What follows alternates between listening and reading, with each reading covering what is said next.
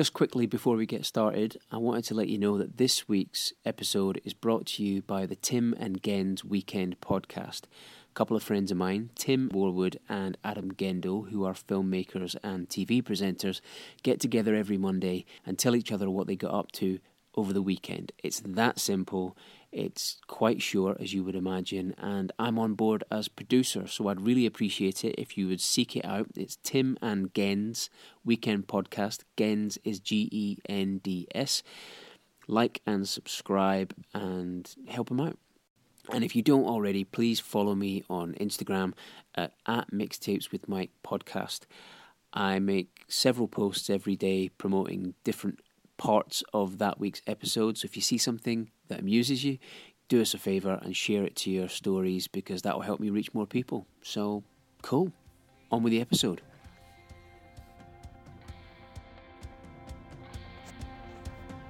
Hey, I'm Alex Harry. I'm a singer, songwriter, musician from Coventry. If you were going to listen to any of my music, I'd say go and have a listen to Brighter Day. It's actually the only original song that I have out right now, so it makes sense for me to push you towards that.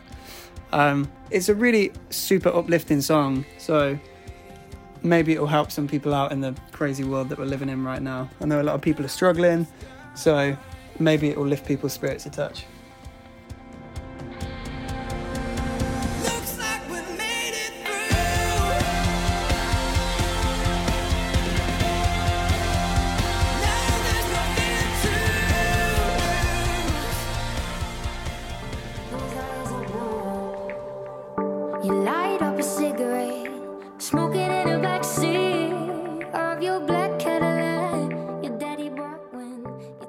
I'm Chanel Yates. I'm a singer-songwriter from England, and I'd love for you guys to hear my new track, Mama.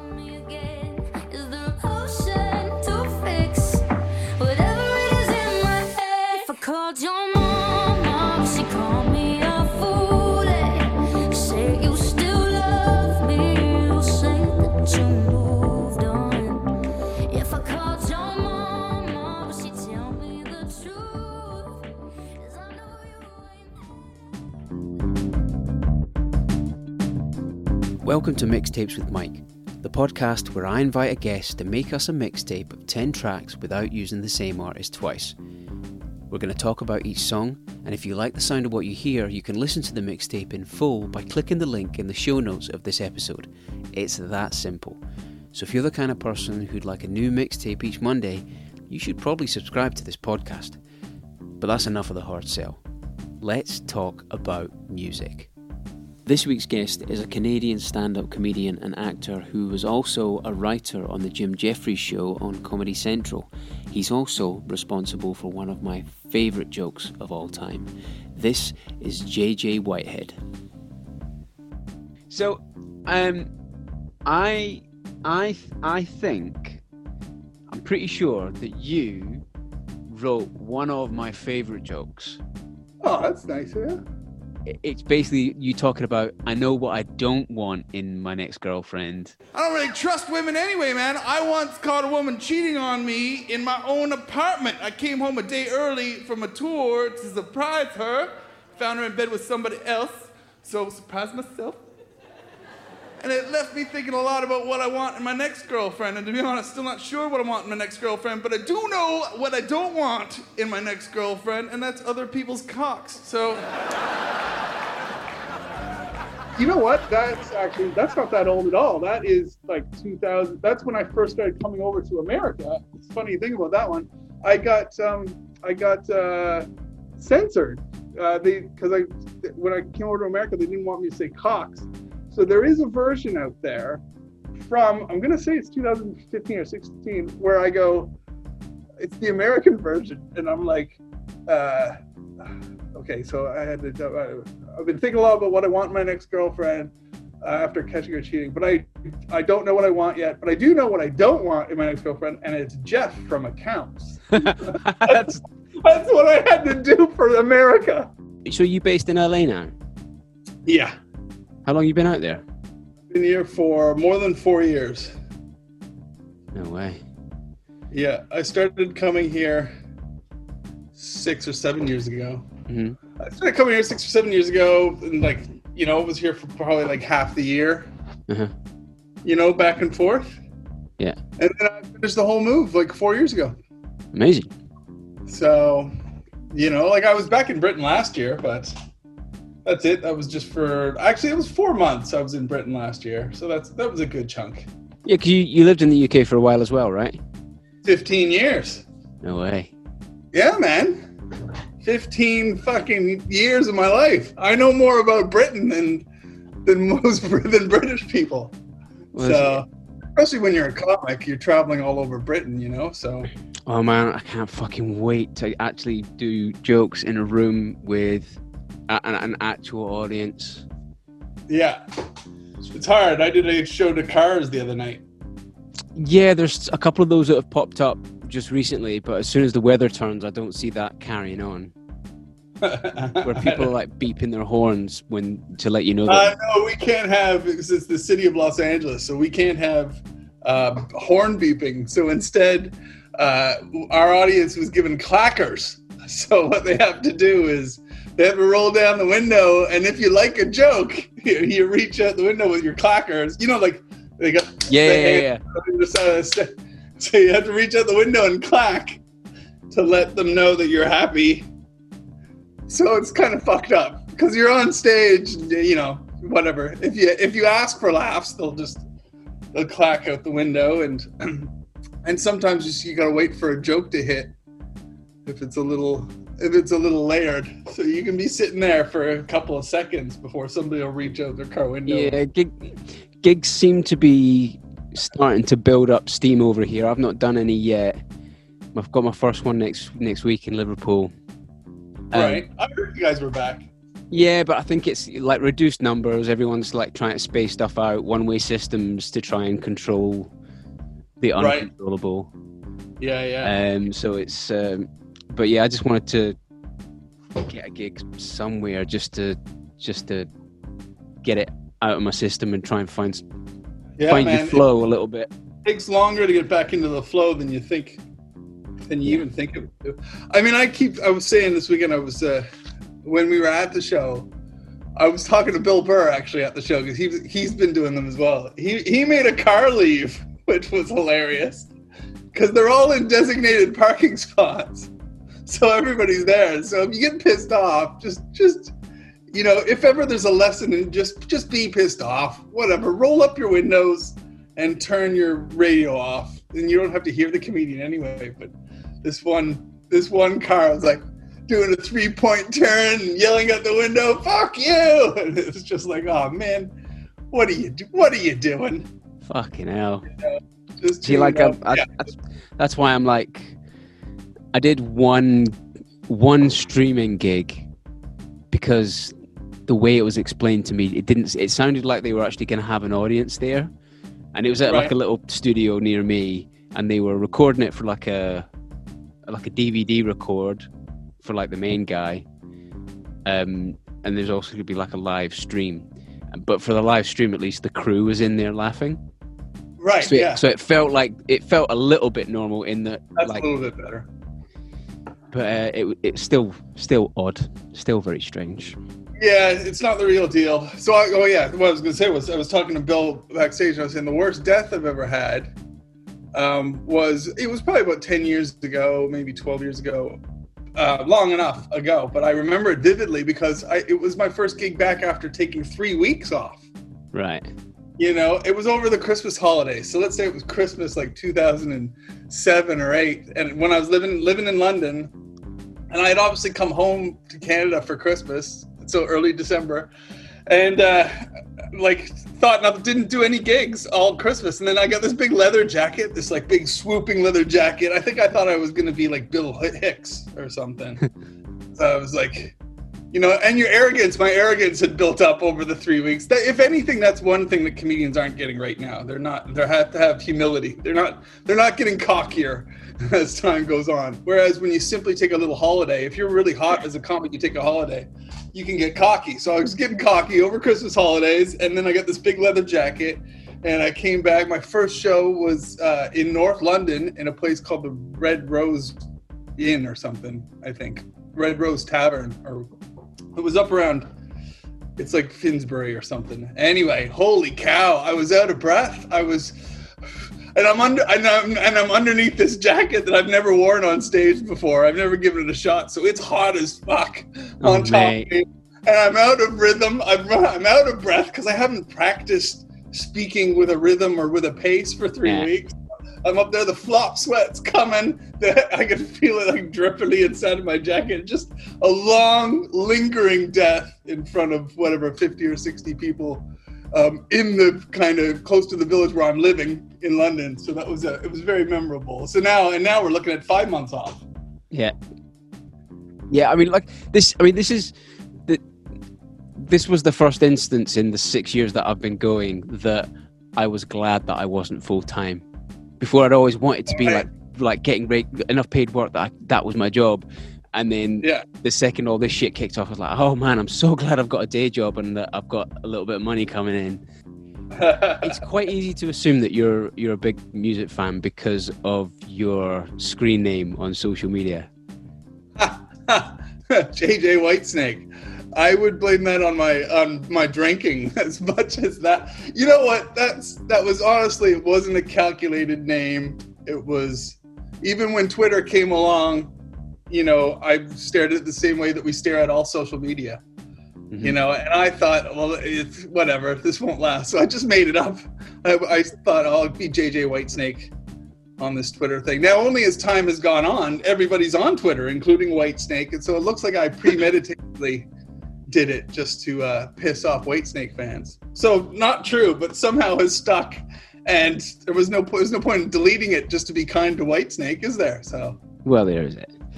Yeah, so it's great. So I do occasionally get well detailed emails sometimes asking me to play, because I think they think I'm a member of the band. So. Oh, really? Oh yeah, I get Whitesnake stuff all the time, and then I have to clarify with them. Go, you know, I'm not in Whitesnake, but thanks for asking. I'm not going to play your daughter's bar mitzvah or whatever. All right, so who's your first track by? We got 21 Pilots. Now, I don't know why. I wasn't expecting this kind of the band to be in your list. Yeah, right. Yet alone sort of kick it off, because like obviously, like I've seen your stand up before, and you have this sort of rock. There's a slight rock and roll persona to it, in that kind of a sort of laid back, lackadaisical sort of world traveler kind of vibe. Right, so you assume certain music comes well, along? yeah, and there's quite a few gigs where you get on stage and you're wearing a band t-shirt. So like, right, yeah. So and more often than not, that'll be like a rock band. So that's true. But I mean, as a comedian, you know, I don't know, or as a music lover who lived in Britain for so long as well, your tastes can be quite varied. You know, it all depends on the day. I can go anywhere from Enya to Slayer on a day, depending on your state of mind. So, you know, it takes a broad taste. But I like these boys. These are they're my new band, new discovery, actually. You know, so, and they wrote this track in quarantine, which I found it quite inspirational. I had honestly never paid too much attention to them. I was aware of a couple of their tracks, and I always thought, oh, they have some catchy hooks and stuff. And then somehow in March or April, this song caught my ears, and I was just like, I really like it. And then I started diving deep into them and listening to their library, and then all of a sudden, you know what? I will wear their t-shirt. Well, I'll be like I was aware of some of the tracks because they had a track that was like associated with the Suicide Squad movie. Yeah, well, see, look, even that track, which is called Heathens, I now know. See, this is amazing for a guy who's only been a fan of this band for like 3 months or whatever it is now. It's called Heathens, and I saw him talking about it in an interview, and his approach to writing the song, because if you listen back to the lyrics, you know, all my friends are heathens, take it slow and all that. It's a friend, because he was asked to write a song for the soundtrack, and he was trying to dream up how to do it. And he thought, instead of writing it from the criminal's point of view, he thought he would write it as a friend who's in the gang of criminals, who's taking another friend with him. So he's writing it to warn a friend, like, I'm taking you into this shitty situation with a bunch of heathens, so just take it slow, don't speak out of turn, calm down. I was listening to him tell that story. I was like, wow, what a great artistic approach to come to a song for a soundtrack. Because I imagine a lot of really talented musicians don't leap at any opportunity to write on a soundtrack, you know? Well, I mean, yeah, but I'm sure, depending on where they are in their careers, it's either an amazing opportunity or a massive challenge. Yeah, and I think he didn't see it as a huge opportunity. He just saw it as something that could have just been pop fodder, you know, or whatever. And he thought, I'll break out and I'll take a new approach to it. I thought it was really interesting, and that's why I like this track that they released in quarantine as well, which was just really impressed me. Okay, so this track is? So this track's it's Level of Concern. And yeah, that's just it. It's a single. They wrote it in I was going to say in purgatory. They wrote it in purgatory. I guess that's what we've all been in. They wrote it in quarantine, turned it around, and I find it really impressive. I was quite surprised that it's not on like in the MTV Music Awards or whatever, but I guess I'm that out of touch.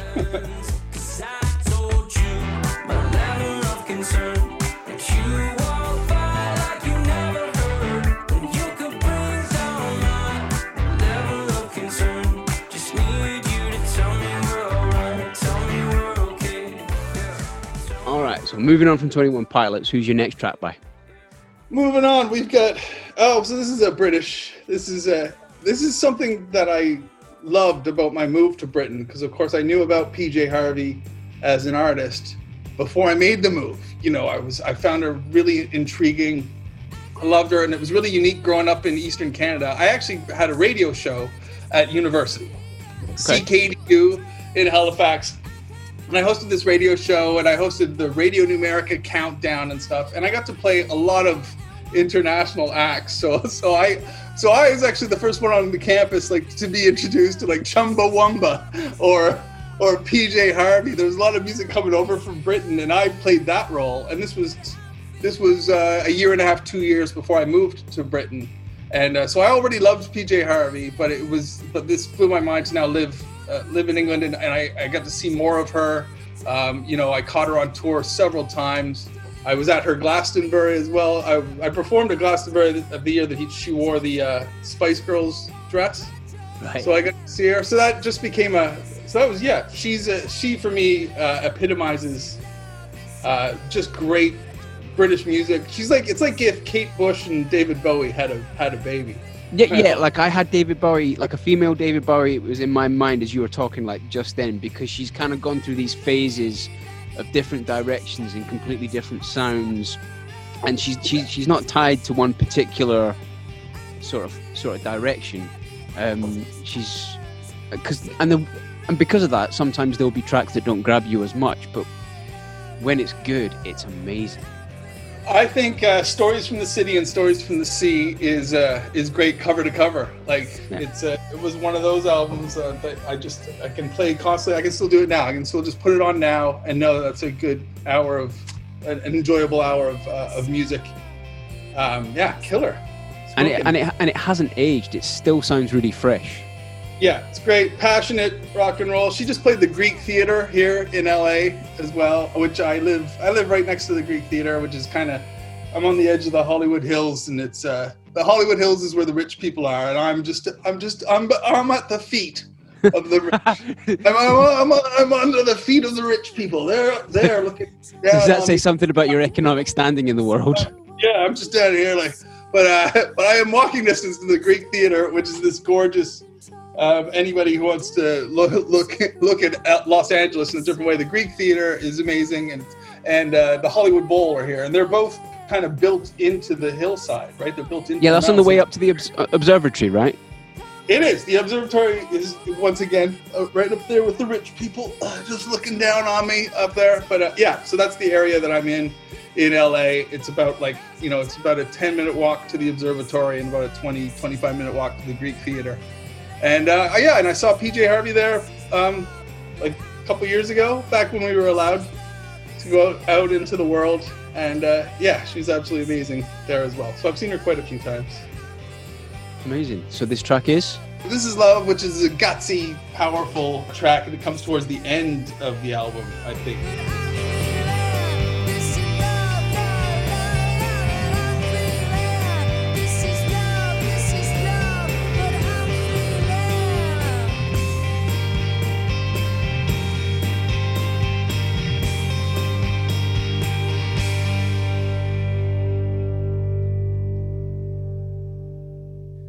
Okay, so moving on from PJ Harvey, you have picked one of my favorite songs.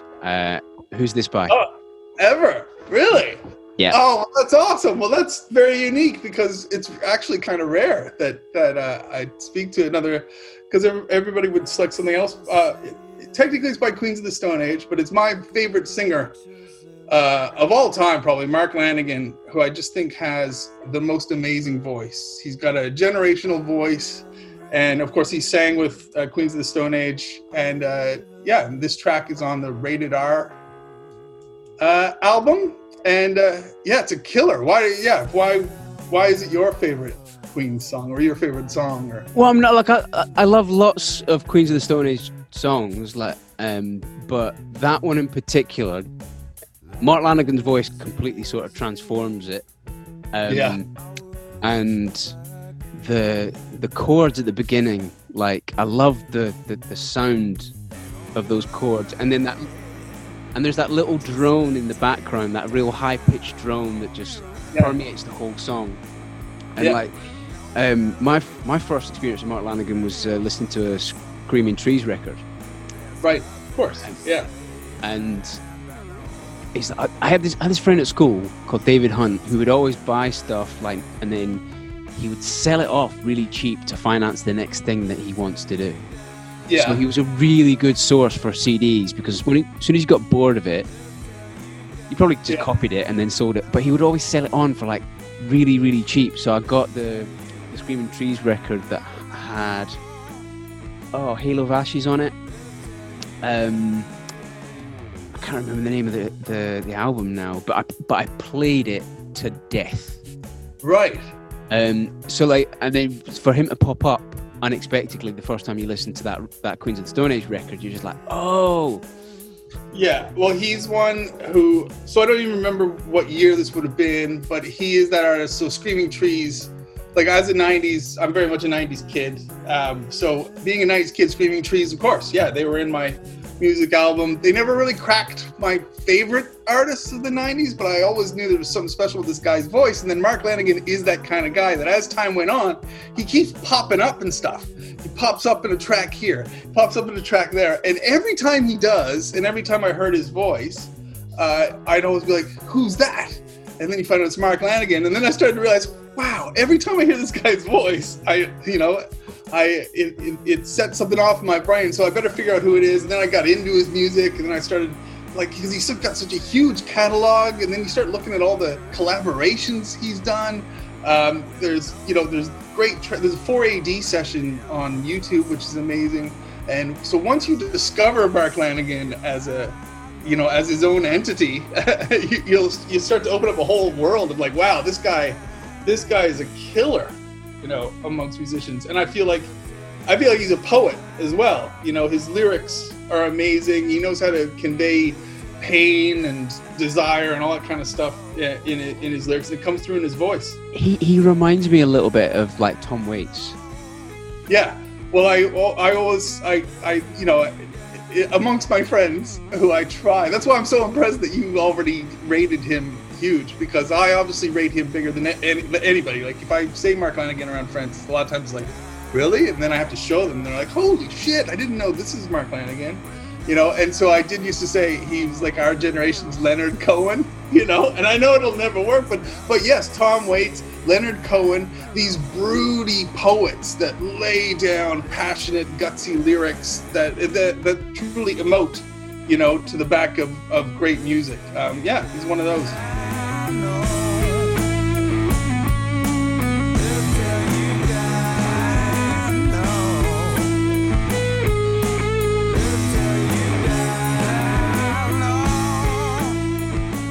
All right, so that's Queens of the Stone Age. Who are we listening to now? So next up, now I'm bringing you to LA. So I'm not that Queens of the Stone Age wasn't American Rocky enough, but I'm bringing you to LA. This is a band called the Kolars. That's with a K. So not the Colors, the Kolars, Kolars, and I think you'll love to discover them because they're a special treat. It's actually a very LA story for me. So he's one of my first friendships I made when I moved to LA. And when you come to LA as a comic or an actor, you're gonna do a lot of waiting around. You know, you need auditions or you got to apply for writing jobs or whatever.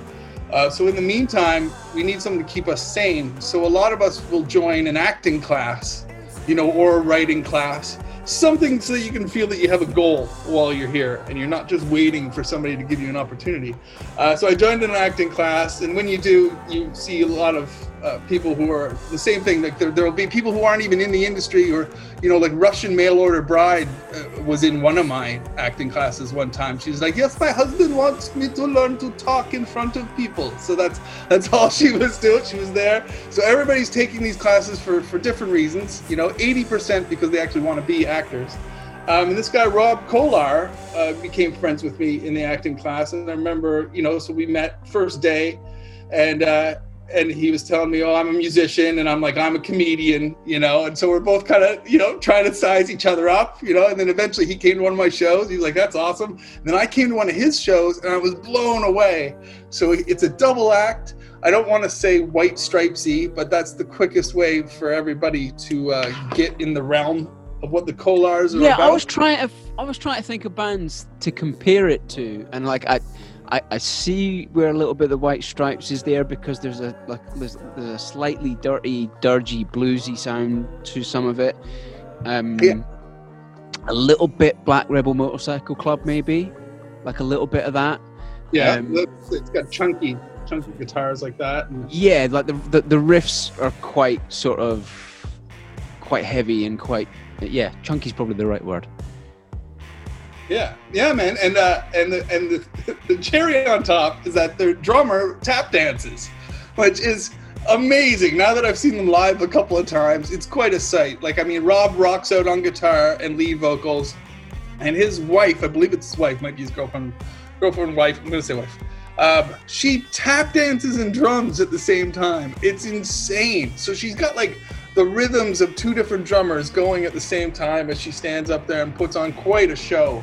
So it's impressive. I had never seen anything like it, and not only that, but I've never seen anything that works. So it really works. Like she's amazing at what she does. I don't know how much of their video you watched that I sent, but if you look up the Kolars, I'm sure there's tons of footage out there now, and lots of songs to select from where you can see her talents on the drum kit and him as the lead. All right, so this track is. So this track is called Touch the Lightning.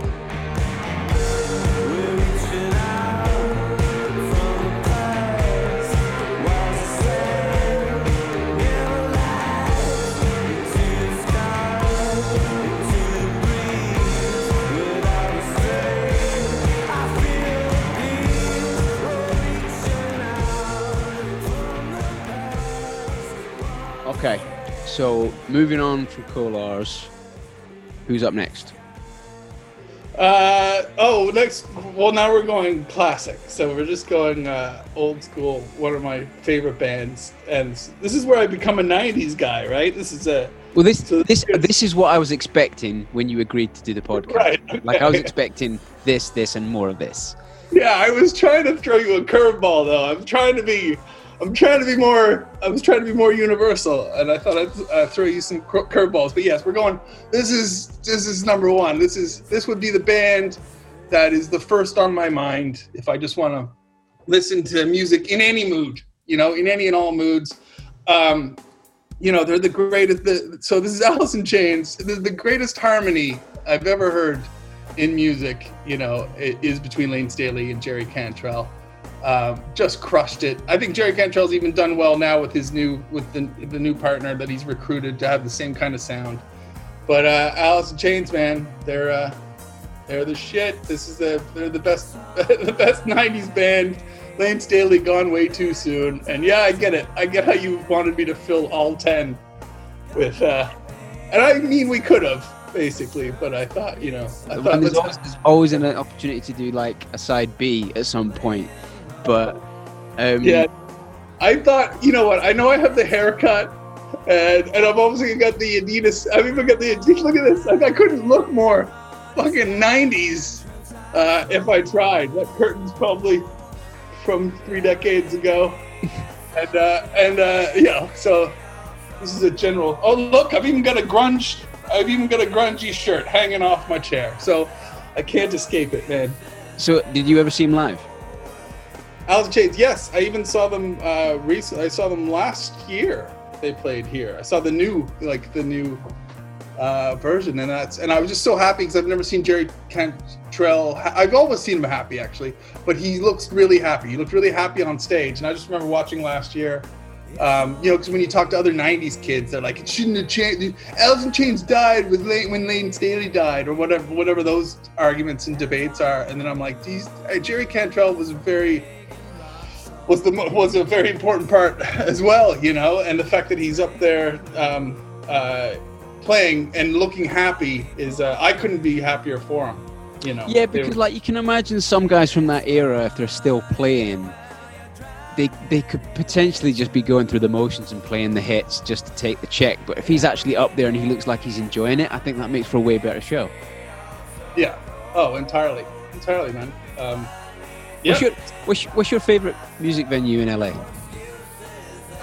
Well, I mean, I always do say the Greek, like I already mentioned, because it's pretty fantastic. I mean, there's all kinds of, you know, different venues for different situations, but the outdoor venues are a treat. So anytime you can be Hollywood Bowl or Greek Theater, or, you know, you'll stumble on all kinds of other little outdoor venues around greater Los Angeles as well. And they're all just amazing. And to be able to watch music outdoors, as I'm sure you understand, it just doesn't happen very much in England. We've got great venues in England, don't get me wrong. You know,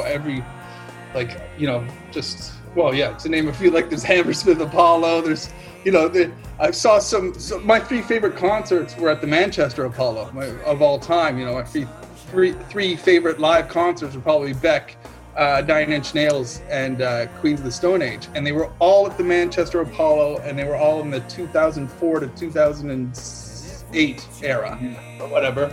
But those were my 3 favorite shows I've ever seen. But it's the outdoor thing. It didn't even dawn. You know what? I lived in Britain for so long, it didn't even dawn on me that these outdoor venues really existed. You know, it was like a figment of my imagination. And now that I'm here and I've experienced it, I was like, holy shit, you know. So there's certain things that you don't get as much. You get an outdoor venue when you get a Glastonbury, you know, or a Leeds, Reading, Glastonbury, but that's a different experience to, like, say, a Greek theater, you know, up like whatever it's called in the stadium kind of seating. Yeah, and like stadium gigs in the UK, like it's not like it's thousands upon thousands upon thousands. It's not like an outdoor gig with a reasonable amount of people. It's an outdoor gig that's fucking massive, so there's no in between. Yeah, I went to Wembley last year for the Who. Eddie Vedder opened for the Who at Wembley. Who else was on the Kaiser Chiefs. Eddie Vedder with like a string quartet as backup, which was pretty cool. And then the Who closing it in Wembley last year. So yes, I understand that. And technically it's outdoors because the roof was open. Yeah, but only just. Yeah. So I mean, the Greek Theater is only like a 3,000 seater, but it is. You can watch the sun go down while listening to, you know, your favorite artist. It's pretty amazing. I mean, I didn't even know who Damien Rice was. I kind of knew who he was, but he played the Greek Theater. I took a date there, and it was a good date for the night, for just having, the sun was going down. Damien Rice was up there playing. I didn't even know the guy was funny. The guy is funny and clever, and he plays music that I had an American girl go, "Oh my God, what are you introducing me to?" So I was like, all right. Good job, Damien Rice. You're on my radar now. All right, so I like those venues. They're a bit of a treat. So what is it about this Alice in Chains song? This is my favorite. This was my of the library. This is when you're already, it's whatever, 1994 and whatever, and you're a kid and you're already a fan. Maybe it was 96 or something. Anyway, it's right in those formative years for me anyway. This was that song. It's not on their debut album. This is that song that comes along when you've already decided you're a fan of a band, and then they slap you with this. And this was an EP in between songs, and it kind of blew my mind, and was on repeat in my Discman, I would say, for a long time. So this song is? This song is No Excuses.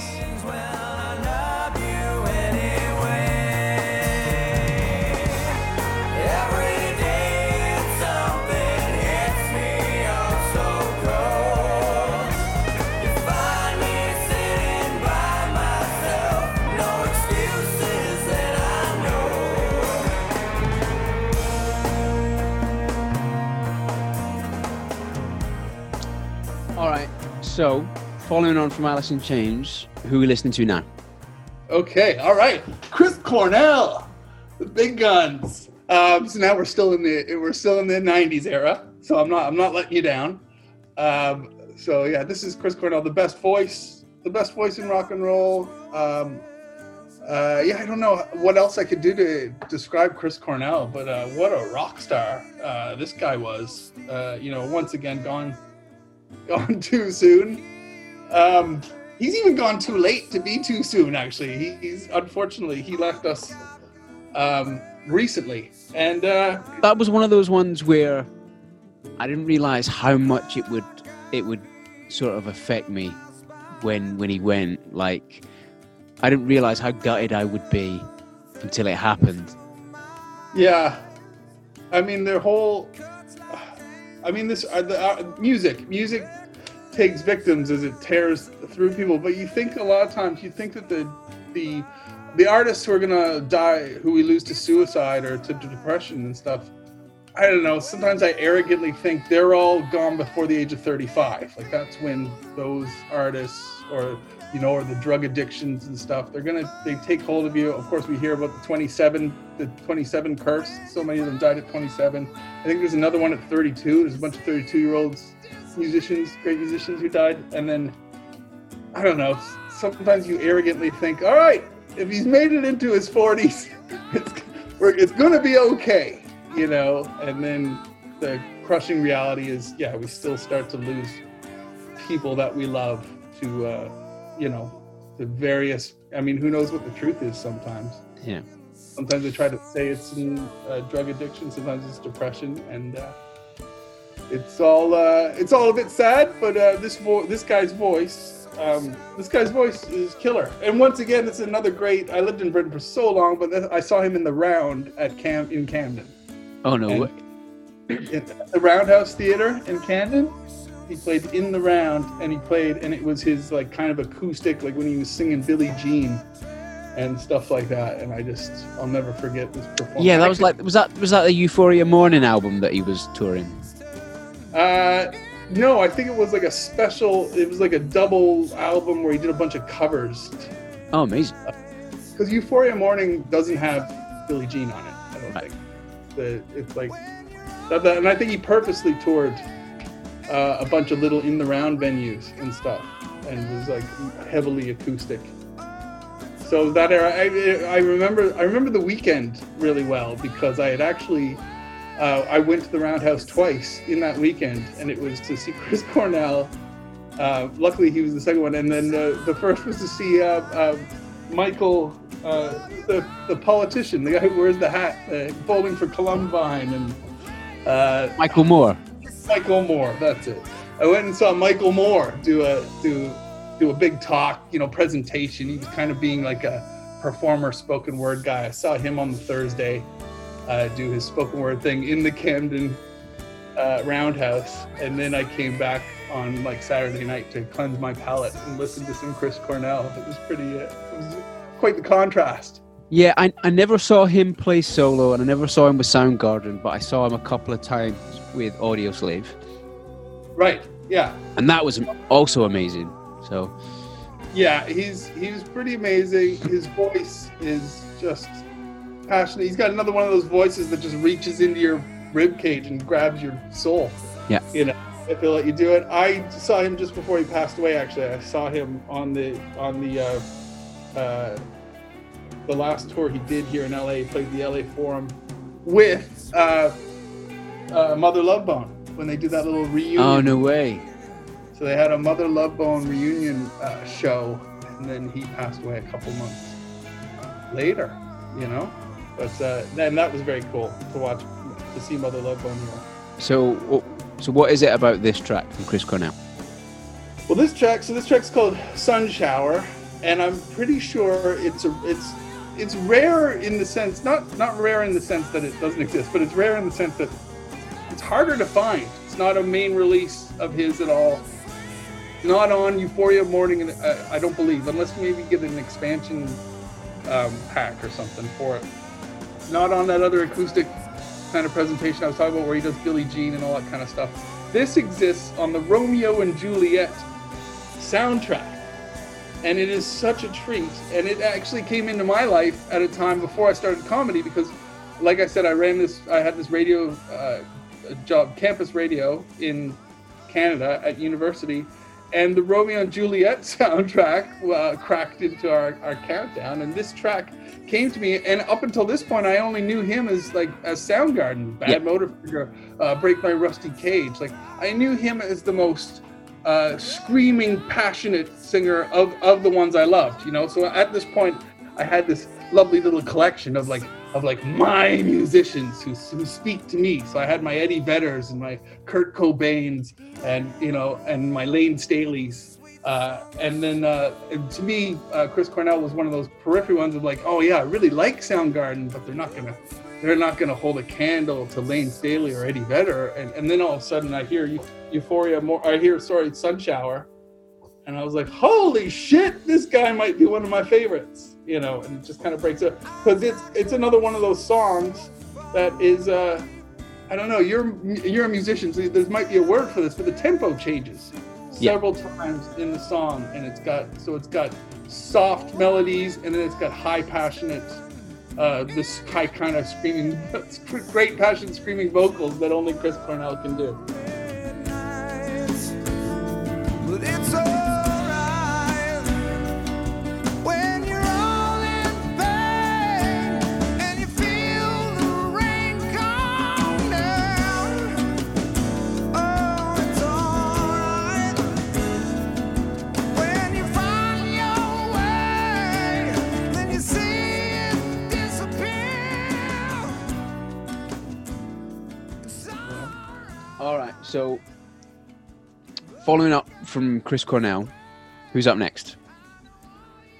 Who do we got? Oh, well, we got the Kings. So here's the Kings. This is Faith No More. The Kings of metal, you know, metal rock music. The Kings of blending everything. They're the kind of Mike Patton, who's another one of my favorite singers. He's got that talent for singing multi-genres. He actually, when you first hear him when you were younger, you almost think, oh, he's too hard. They're too hard to be like to be lumped in the Pearl Jam, Stone Temple Pilots, Nirvana kind of bubble. They're like, who is this hardcore? They almost bridge that gap. You know, it goes Pearl Jam, Nirvana, Stone Temple Pilots. Then it would go Soundgarden, and then you get Faith No More, and you're like, holy cow, this is some gutsy rock and roll. And you know, and they flip back between all genres. Yeah. They're gonna heavy mix of music at you. If you like you know, they're like or let's say Red Hot Chili Peppers is Faith No More for pussies. let's put it that way. Let's Faith No More and blended everything, and then Chili's must have come along and gone, oh, this is good. Look at the way they do a little bit of this, a little bit of that. Put it all together, and that's what Mike Patton is. Man, that guy's got balls. I've seen him a few times. I had the pleasure when I lived in London. Me and another comic who lived there at the time, Ben Hurley. He and I, we did a tour together in England, and as a treat, we went and saw Faith No More in Frankfurt the day after we wrapped our tour. We found out where Faith No More, they were in Frankfurt. We flew over, watched him play in Frankfurt, which was an absolute treat. And since then, of course, they live in Los Angeles, so I've seen him perform with Tomahawk here in Los Angeles.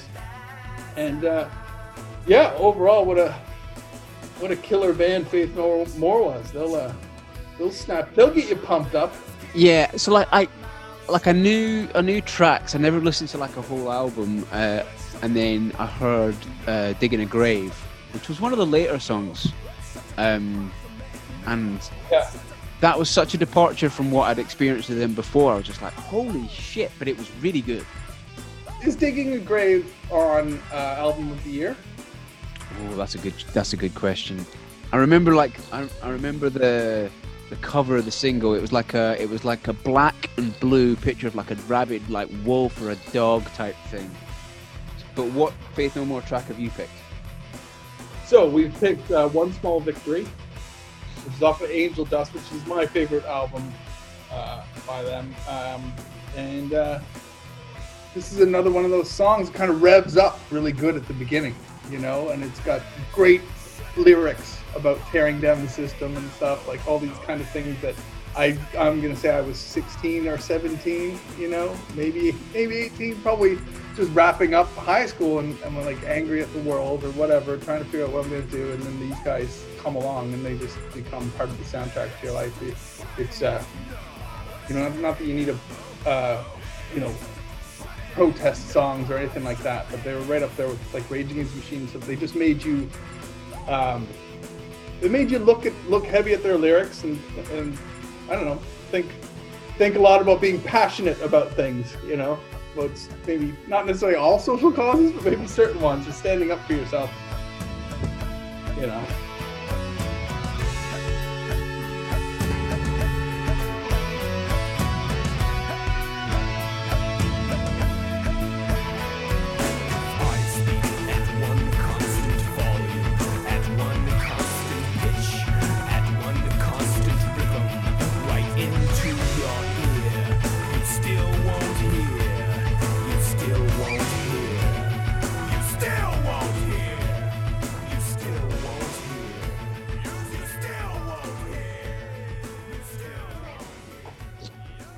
Okay, so who are we listening to now?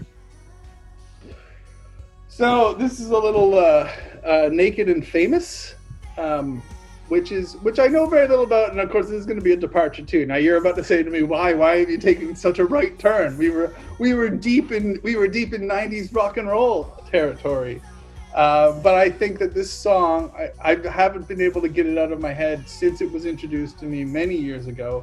I was on tour. I was actually on tour in New Zealand, which I'm sure that's where they're from. Pretty sure. I was on tour in New Zealand, and this song just blew my mind when I first heard it. It's just so catchy. That little hook will stay in your head forever. And while I was on tour, it became kind of the soundtrack to our tour. We were playing them pre-gig. We played them as intro music, played them as outro music. And this song weighed heavily on that decision. And long since I left my New Zealand tour, they joined my music library, and I still consider it a go-to track for lots of situations. If you need to get pumped up, even when I'm working out, it works. It's good. They were impressive, and it's kind of a new genre to me as well, being the rock kid that I was. And then I hear this kind of fusion of multiple. It's really catchy, and it's absolutely infectious, like you say. It's one of those things that, for better or for worse, once it gets in your head, it's there for the foreseeable until you get some other earworm. Yeah, you can hear it. You can hear it in your head long after it's gone. Okay, so this track is? So this track is Hearts Like Ours.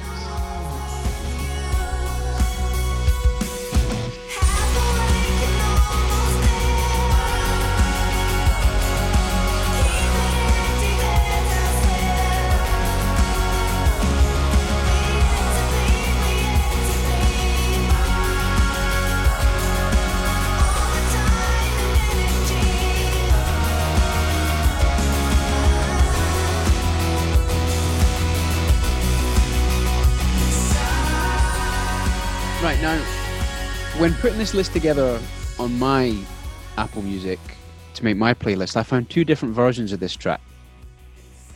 So Right. It's they're both fairly similar, but one was so I put both on my playlist, but Is it a more acoustic version that you're thinking of, and it still kicks in? yeah, maybe slightly more acoustic, but it still has like a definite drop. Right. Yeah, because I'm pretty sure it was an album release. Maybe off her second album. I would have to look it up myself. But yeah, it's a great song. The normal version on Oyster is great. That's the funny thing about Heather Nova, is that she does have a few different versions of stuff. And also, I didn't realize, growing up in Canada, I was introduced to her definitely in Canada, but I didn't realize she didn't take off in America at all. I wasn't aware because I moved to Britain, and I got to see Heather Nova perform several times in Britain. I saw her at the Liquid Rooms in Edinburgh, and she just blew me away. Her voice is amazing. Her voice sounds so clean. I can't believe it. I've never heard, without effects or anything, I've never heard somebody with such a clean singing voice. It was amazing, and her concerts blew me away because there's no rough edges. There's no rough edges to her music, which is really weird when it's kind of gritty rock, but with no rough edges. So she blew me away as I got to see her a few times in my life in Britain, and now having moved here, I casually said to somebody at the show we were doing the other night, there's Josh Adam Myers, who is a great comedian. He has a podcast called The 500 where he counts down the 500 albums of all time. So he is a music authority, I would say. And I was asking him at the gig, I was like, have you heard of Heather Nova? And he's like, no, who's Heather Nova? And I was like, holy shit. Heather Nova is a phenomenon that didn't come to America, which happens. You know, you stumble onto artists like that in Britain who have bigger careers in Britain than they do in America. It happens all the time. It happened I witnessed it happen with who are the Scooby Snacks guys, you know? Oh, Fun Loving Criminals. Fun Loving Criminals, way bigger in Britain than you know, they had a hit, of course, in America and stuff. Scissor Sisters. Yeah. I think maybe the Kings of Leon even broke in America. There's lots of America is a good route to getting it. I mean, you know, there's several on the list, and I didn't realize that Heather Nova is one of them. She made it in Canada, and I knew about her, and then I just assumed the world had embraced the Heather Nova. So you can imagine my surprise when I was saying to my American friends, and they don't have a clue who she is. Well, she was new to me when you sent me the playlist, and the tune's great and it almost takes you by surprise because the riffs don't come in until about 2 minutes in. Yeah, you think it's this acoustic track, and her voice is beautiful, and then like out of nowhere, this riff kicks in, and it's like, oh, this is a rock song. Yeah. Oh yeah, totally, exactly. And yeah, so I love it for that. And, yeah, seeing her live was great. She did this thing when I saw her live, because she's got such great control of her voice. I'll never forget it. I mean, she does it every time she performs live, but she'll start singing those long, you know, melodious, you know, like they're not even words, just making whatever sound. I don't know what you want to call it. She's singing, and she'll step away from the mic, and she'll keep taking a step back every line or verse or whatever. It was pretty amazing that her voice just carries through the whole building. So yeah, amazing musician, hugely underrated, I would say, and I didn't even realize. It's nice when you find out, like, oh right, I'm in the minority here. Like if even you said that, oh, I didn't know who she was. Now, now I'm glad that more people do. I'm gonna fight my little fight. You know what I actually did? The other night, when I found out that Heather Nova wasn't a hugely known artist in America, I came home and I ordered a couple of shirts. So there you go. So you're saying how I'm a comedian who always can wear rock band shirts and stuff on stage. Well, Heather Nova is coming into the rotation because you know, I want to do some shows and I want to have Americans in the audience going, who's this chick? Who's the chick on his shirt? All right, so this track is? This track is, it's Sugar. And yes, and it's not acoustic, but just, yeah, let it sink in. That's what maybe a listener should know. Like, don't just listen to the first 30 seconds and go, that's it. You got to listen to this. It's a full encompassing story, you know, this song. And it's got a huge passionate release right in the middle of it. So if you like that era, you know, she's the precursor to like Alanis Morissette, or she's actually one of the co-founders of Lilith Fair with Sarah McLachlan in Canada. So, Oh, right, I mean, okay. yeah, so to me, she was huge because I'm from Nova Scotia. Sarah McLachlan is from Nova Scotia, Lilith Fair and everything. So I was acutely aware of Lilith Fair, as I'm sure people must be. It's a huge piece of musical history. It was an all-female festival. And Heather Nova was at the top. You know, I'm going to be guessing, but I'd say Lilith Fair started like 96, 97. I don't know, it might have been. But at some point in the 90s, anyway, which was this big female musical revolution. And to me, Heather Nova was a huge part.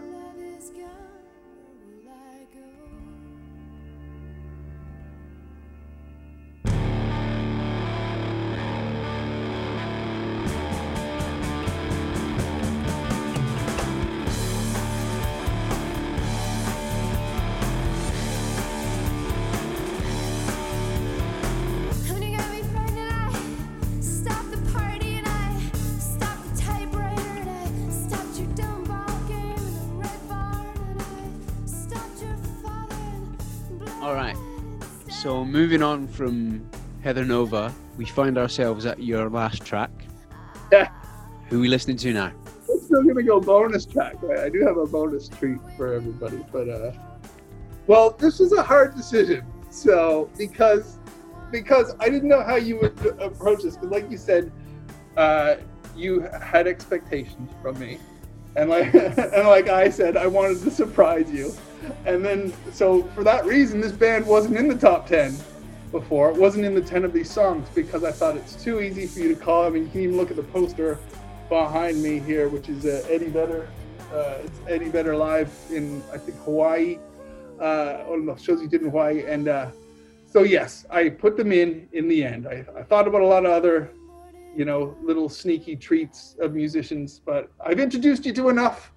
Might as well go with the classic, which is Pearl Jam, which changed my musical opinion, my musical direction. Like I said, not a musician, but they came along in my life, you know, in my very formative years. So yes, I am a hardcore 90s rock kid. I still love all that music. I still haven't had my hair cut. And it's all Eddie Vedder and Pearl Jam's fault. I think Pearl Jam are one of those bands that, like, they're completely uncompromising in that they haven't really wavered or, like, sold out in any way. They've kind of stayed true to making things on their terms. Yeah, they definitely true. But I feel that that's what the 90s is kind of about. That's another thing, too. Like, sometimes history is being rewritten, but 90s bands was all about the fans.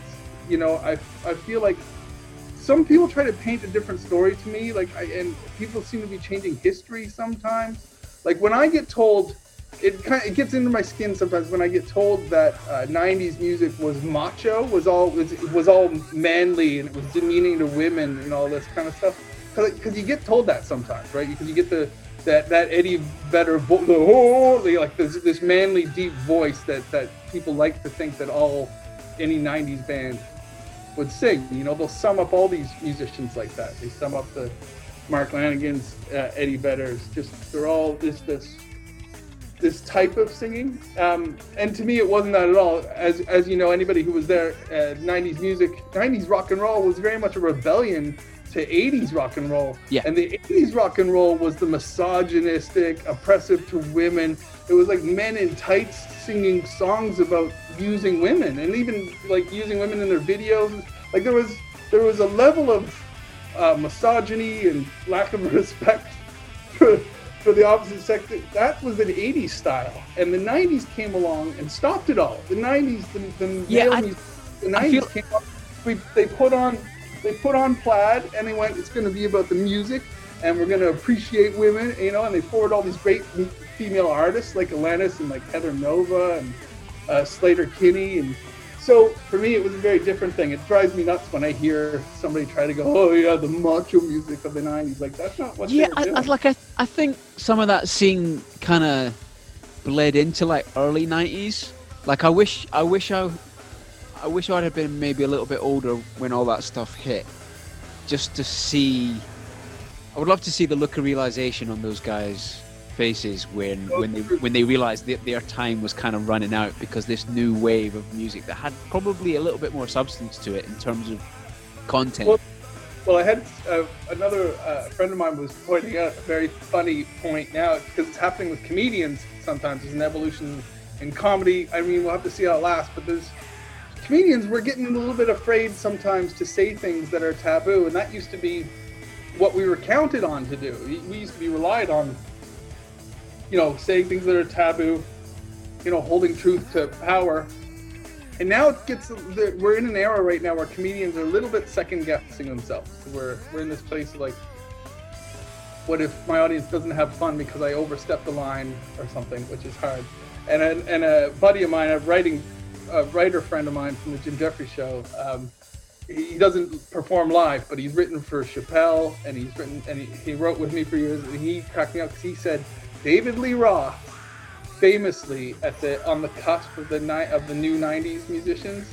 So David Lee Roth, and of course Van Halen, who very much represents the Motley Crue, Bon Jovi, the womanizing kind of spandexy era, was talking about the move into these new musicians who came along, like the Pearl Jams and the Nirvanas, and David Lee Roth said, music's just not fun anymore. I didn't know it was going to be not fun all of a sudden. And he was like, holy shit, that's how comedians felt as well. Like, comedy, if it wasn't, that it's not kind of becoming safer or going in a different direction, it's not fun anymore. And I wonder if that happens to all artists. I wonder if artists are just like, when they're in their era, this is so much fun. And then when that era ends and the public wants something else, I wonder if it's less, I'm just really passionate for it, or it's more, oh, this isn't fun. This isn't the fun we were having 2 years ago. I didn't see this disappearing. Yeah, I don't know. I definitely see pockets of that here. I think from what I hear, you get a little bit more woke sensitivity in and around London, and then, right. But then your typical northern cities are still sort of, fuck it, if it's funny, it's funny. Well, I hope it returns. I mean, I say it here as well. I mean, it's a hard thing. You can feel it in an audience. I mean, we haven't got to perform live for a while now, but you can feel it's like a lack of trust. And audiences need to trust the comedian on stage, and they've trusted comedians for years and years and years, but there's a weird vibe in the audience now in the last 2 years that the new audience, I don't like to label them as millennial or whatever, but the new sensitive audience, they can turn on you. They're not there giving you their trust and going, okay, let's go on these adventures, let's, you know, talk about some taboo subjects or something. Sometimes you can sense that they're sitting there going, I don't really trust where you're going to go with this, and that's hard. They don't have the patience to see where it goes, because quite often you're setting up an expectation that you're saying something inappropriate, but you may well resolve it in a punchline that is actually culturally on point, but they don't want to give you that chance. No, exactly. They're not. It's too far out of their comfort zone too quickly, and so they don't hang with you. But you know, hopefully this is just a state of flux. You know, we're evolving, and the audiences will come back and understand the process, and that people are going to take risks. You know, but yeah, we'll see. I mean, that's kind of the part of why people are taking phones out of audiences' hands and stuff now. So it's a different kind of evolution. You know, if you want me to bring it back to Pearl Jam, who is playing, that's what they did for music, though. They made it evolve so much to me. I mean, I got to admit, the Nirvana "Smells Like Teen Spirit" was the track for me that started it all. But when I started hearing Pearl Jam a week or two later, both those albums didn't leave my Walkman, Discman, whatever. Both those two albums, Pearl Jam and Nirvana, was just like, and it was cover to cover. It was like holy shit. And then from that, then one of your buddies who's slightly older than you, they'll introduce you to proper Metallica. And they'll take you back into the 80s when you were like, I thought 80s was just spandex and talking about using women and stuff and doing drugs and partying.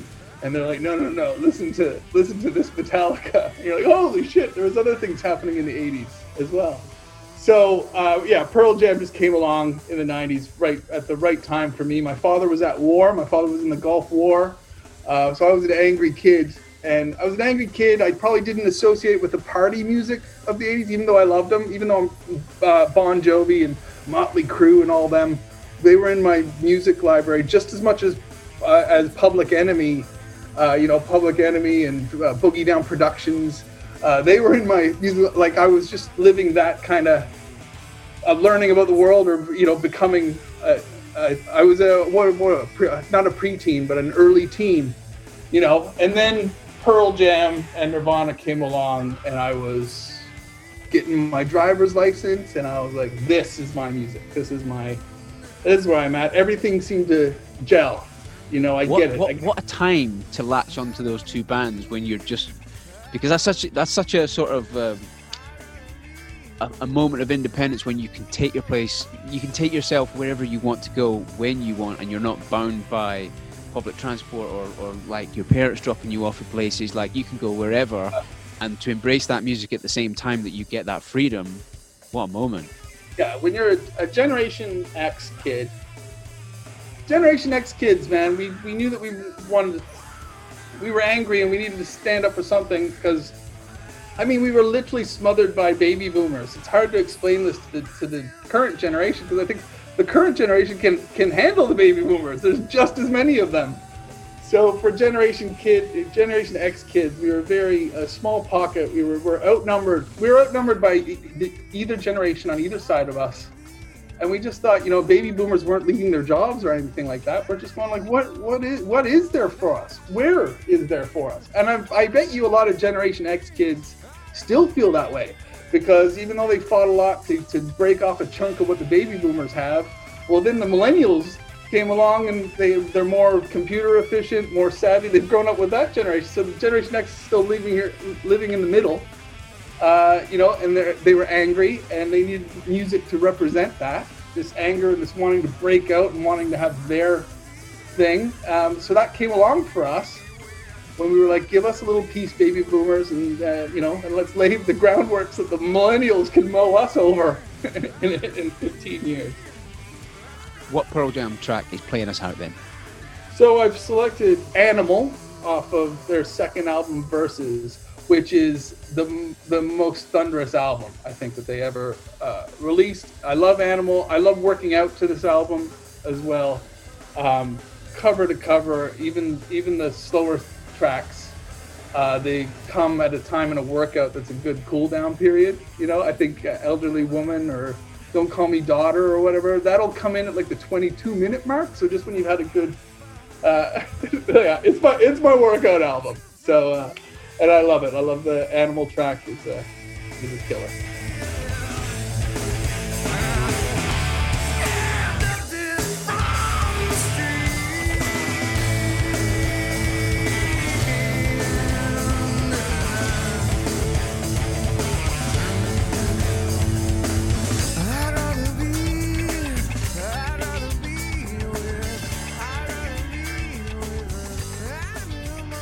All right, so for the benefit of the listener, if anyone wants to find you and learn more about what you do, where's the best place to find you? Well, I guess on the interwebs. So I'm JJ Whitesnake, as we already covered. I'm JJ Whitesnake on Twitter and Instagram. And that's the best place. Do you ever get a different answer when you ask that? Is there anybody who's ever said the best place to get a hold of me is pick up the Penny Saver on Saturdays? I get the back cover, so you'll see that's the good way to contact me. You ever get an answer that blows your mind? they're generally pointing to one of the social medias, or maybe if they're a bit more established, their website. But generally, it's whatever their preferred social media.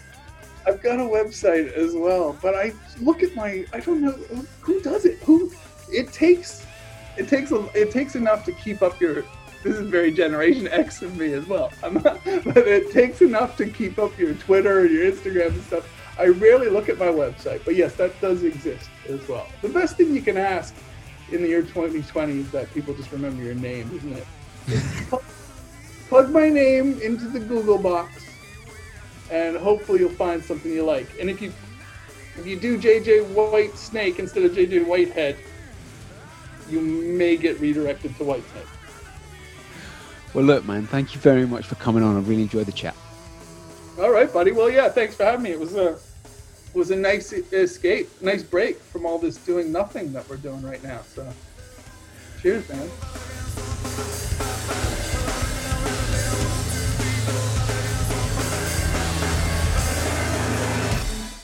And then the music will fade up, and the outro will play.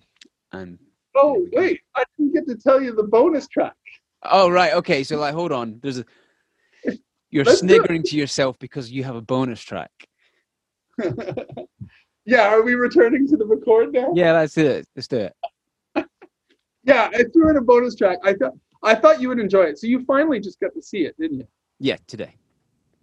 Right, yeah. I don't know if you want to throw up a link or anything, but I had to give a shout out. And this is a well worth it bonus track. When I said that my musical tastes on any given day, depending on my mood, they can fluctuate from Enya to Slayer, I wasn't kidding. And we had the pleasure on the Jim Jeffries show of getting Kerry King from Slayer to come down to the show. And I'm extra proud of this bit because I wrote it. We were doing a piece, I'm sure if you remember the rise of the incels. So there's been a rise of a lot of these men who are just in their basements making, oh my God, it's us. So anyway, there's this rise of men all over the world, just in their mother's basements stuff. They're called incels, and they're in there just complaining. I guess we're incel adjacent. So anyway, we're not sat in a basement complaining. We're sat in our basement celebrating things. Yes, we're celebrating. So anyway, I'm sure people know what an incel is anyway, but. We did a show based around how men need to learn a skill or something if they want to attract the opposite sex instead of just complaining. Complaining doesn't get you anywhere. Just going on the internet going, women don't love me. Meh, meh. It doesn't work. So I managed to get Kerry King to play. I guess Jim basically goes, if you guys want to attract women, look at this guy. And he points to Kerry King. Who looks like Kerry King. It's Kerry King from Slayer. And then Kerry King throws down a great little riff. And at the end, he looks dead into the camera and goes,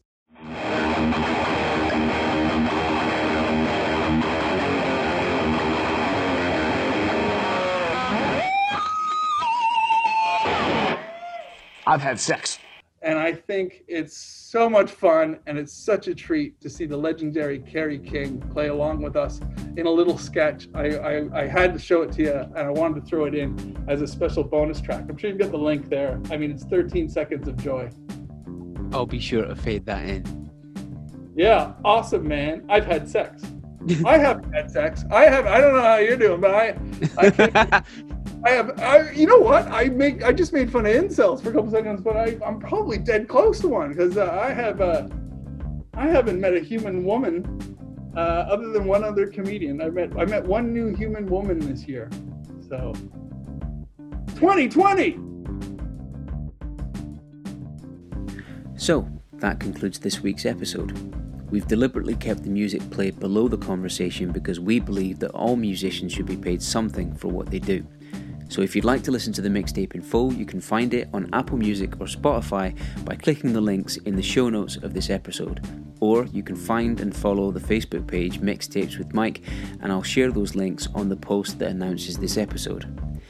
If you've enjoyed the podcast, it would mean the world to me if you would share it on your social media with anyone you think would enjoy it.